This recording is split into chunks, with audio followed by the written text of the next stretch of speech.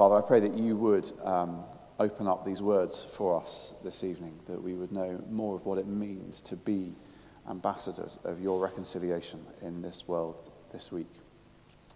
In your name, amen. Most of you will probably be aware that we're doing a series at the moment looking at the various imagery that we find in the New Testament for Christian identity. If I'm a follower of Jesus, what does that look like? And this evening we're looking at this idea of being an ambassador, which fits, as you can see in the passage, with Remembrance Sunday, and that's that emphasis on reconciliation, which we'll talk about in a little bit. Of course, an ambassador who is coping with the aftermath of serious conflict is focused on exactly that, on reconciliation. We may not think of the Christian life as being the aftermath of serious conflict, but in a sense, it is, and we'll come to some of that. But this idea of being an ambassador of Christ is in many ways quite intuitive for us. It's the sort of language we use here quite a lot, the sort of language of being the presence of Christ out in the world, being the love and grace of Christ to those around us, that in us they might see something of King Jesus. That's the kind of language we're relatively familiar with, and you kind of got the ambassador idea there. On a cynical level, I think there's another extent to which I certainly like the ambassador idea. I don't know what you think of when you think of the word ambassador. I think of the Ferrero Rocher adverts. Do you remember that? Yeah, you know, and the very height of society into which a chocolate might possibly be placed was considered to be a party at the ambassador's house. Ambassador, you are spoiling us. Though I almost showed you the video. I almost showed you just to remind you what it's like, because it turns out that the woman who says that is actually she's just about to eat a wrapped Ferrero Rocher. So there we go. Anyway, we don't need to talk about that. But that's what springs to my mind when I think of an ambassador. It's grandeur, it's dignified parties, and so on. And it is through that dignity and that grandeur that the ambassador points to the king or queen or prime minister or whoever else it is that they represent. I'm more than happy to be an ambassador on those terms. And that's because I love the idea of being impressive. I love the idea of an image for the Christian life that allows me to massage my ego. It doesn't sound too bad, does it?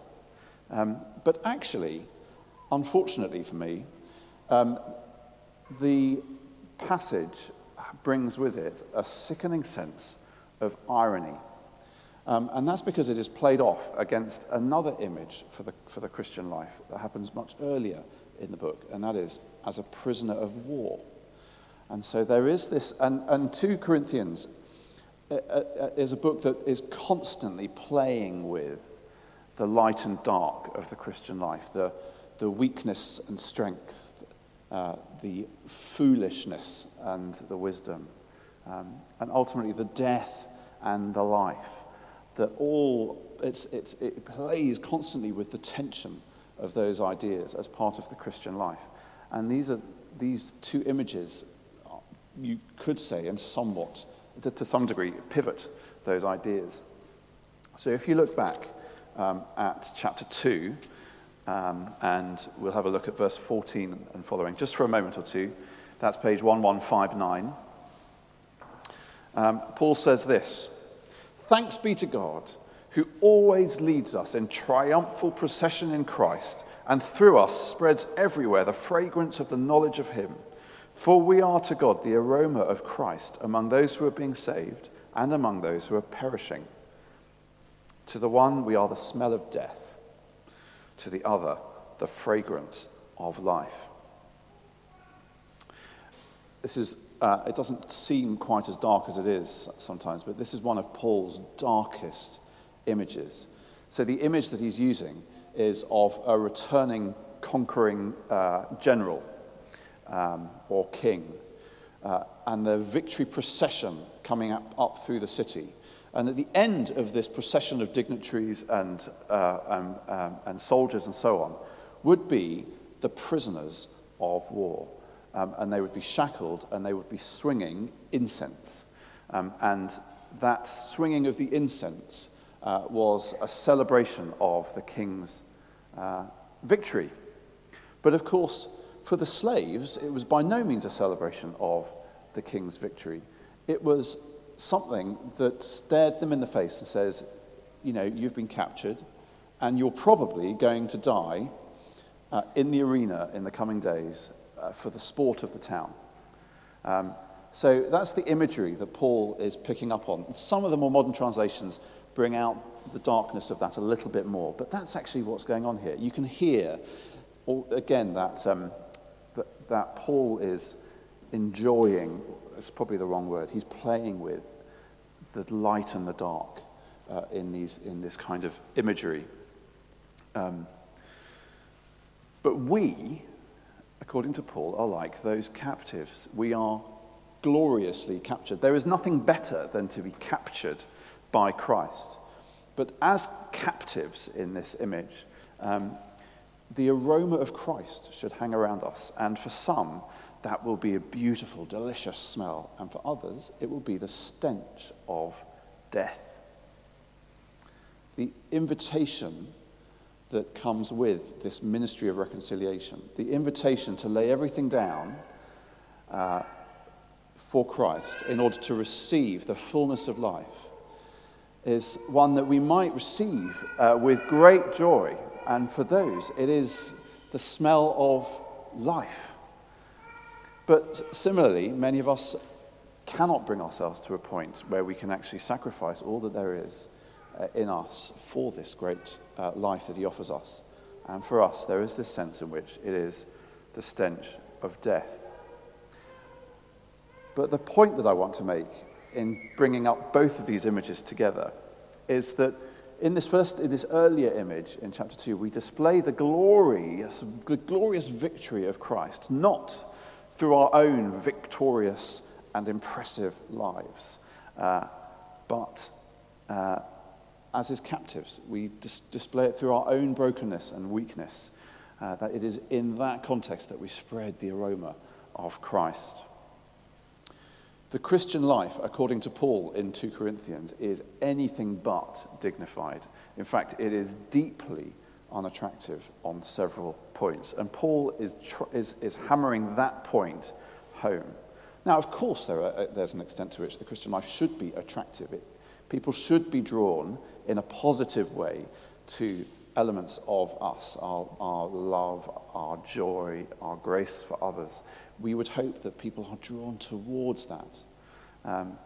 But actually, there are all sorts of parts of the Christian faith which don't look like that, which jar with culture, which are even offensive and might cause people to look down on us. And that was certainly true in the context of Corinth.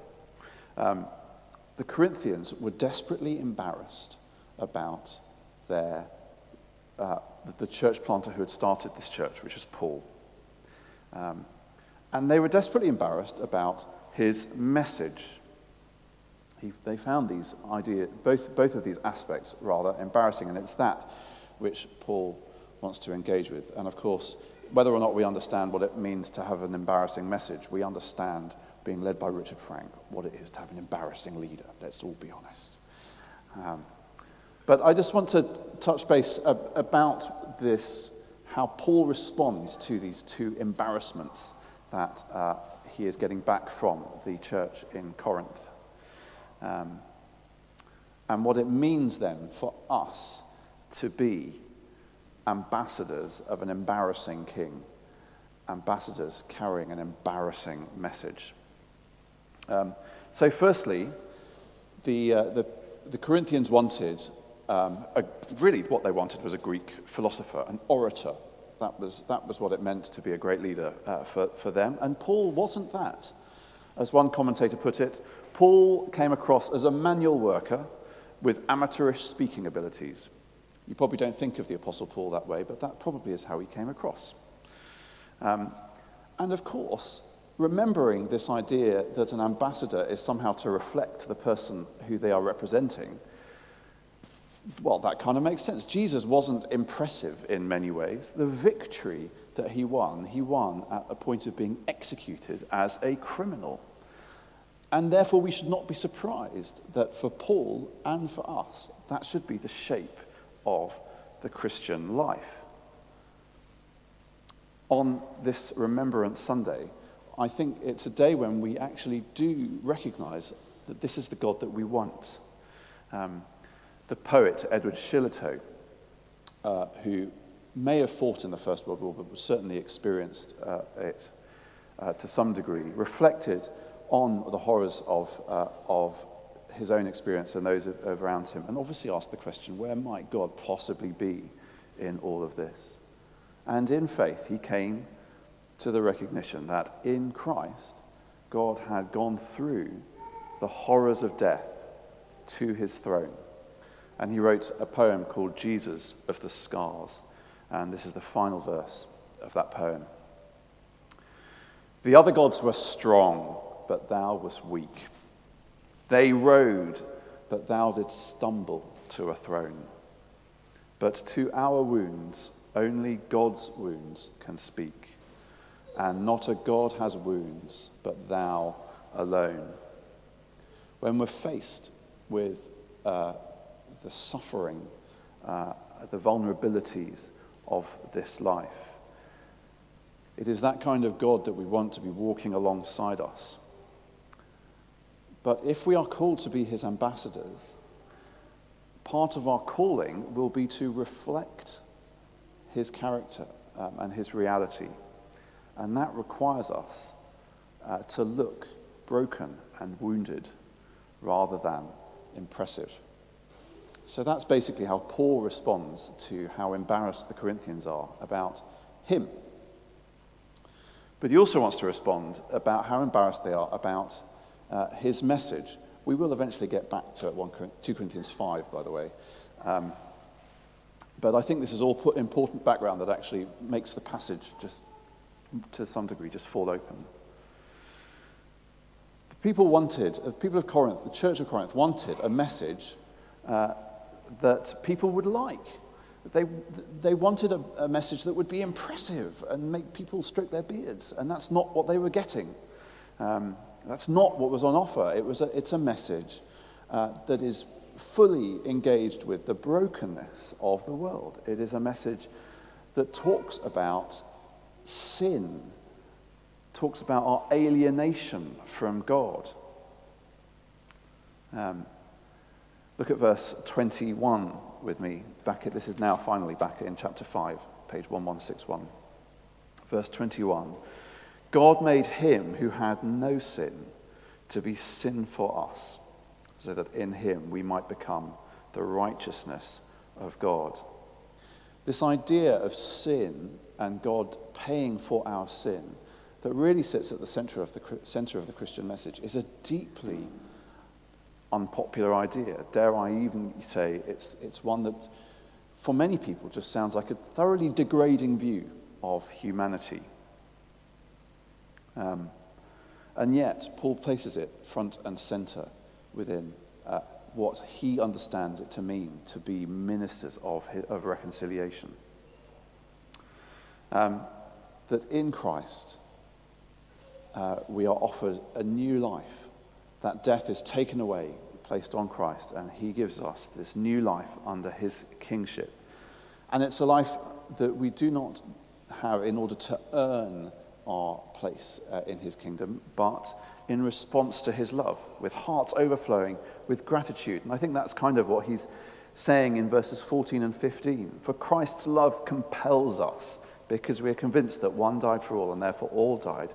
And he died for all, that those who live should no longer live for themselves, but for him who died and was raised again. And of course, it being a new life, it does away with the old way of thinking, the old way of living. We are, verse 17, new creations. And God has turned the whole thing, the whole world and its values, upside down. And that means that we view each other radically differently. Did you notice that in verse 16, that we no longer view each other from a worldly point of view? We're no longer fundamentally concerned with the question of how impressive we are and how impressive other people are in earthly terms. We're much more concerned about the question of whether we and those around us are reconciled to God. Have we given ourselves in love to a God who in love has given himself to us? That's the glorious message of reconciliation, which we are to embody and proclaim as Christ's ambassadors. As we say sometimes here, there is nothing you can do to make God love you more, and there's nothing you can do to make God love you less. For all of us, there is this invitation to reconciliation into God's family, to have the slate wiped clean. Verses 18 and 19. All of this comes from God. This whole story, God who reconciled us to himself through Christ and gave us this ministry of reconciliation, that God was reconciling the world to himself in Christ, not counting people's sins against them. And again, some people will respond to this with joy and excitement. Others will respond with horror at such an insulting view of humanity. But this is what Paul reckons is God's embarrassing assessment of the human condition. To some, it will be the aroma of life, and to others, it will be the stench of death. So, we are ambassadors, but we say that with a certain amount of irony. We are ambassadors that draw people to Christ, not through our impressiveness, but through our weakness, our brokenness, as those who model what it means to come empty-handed and humble to a God who gives us everything, so that nobody can be in any doubt where the glory lies in this story. So, as you go out this week as ambassadors, you shouldn't be surprised if it feels more like being a captive at the back of this procession than as a victorious ambassador munching his Ferrero Rochers. God uses us in our brokenness, in our weaknesses, to be his agents of reconciliation. So let's maybe cast our mind across the week that lies ahead.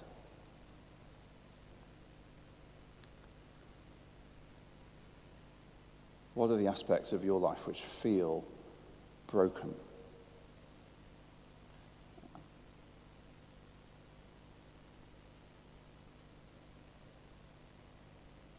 Where do you need to resist the temptation to long to be impressive?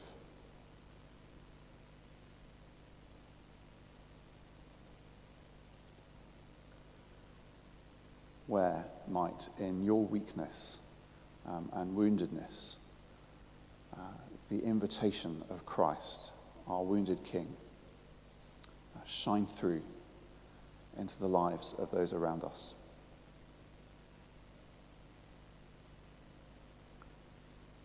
Father, we give ourselves to you as the one who loves us and gives yourself for us. And we ask that you would enable us to spread your fragrance this week in all the places we go and all that we do. Amen.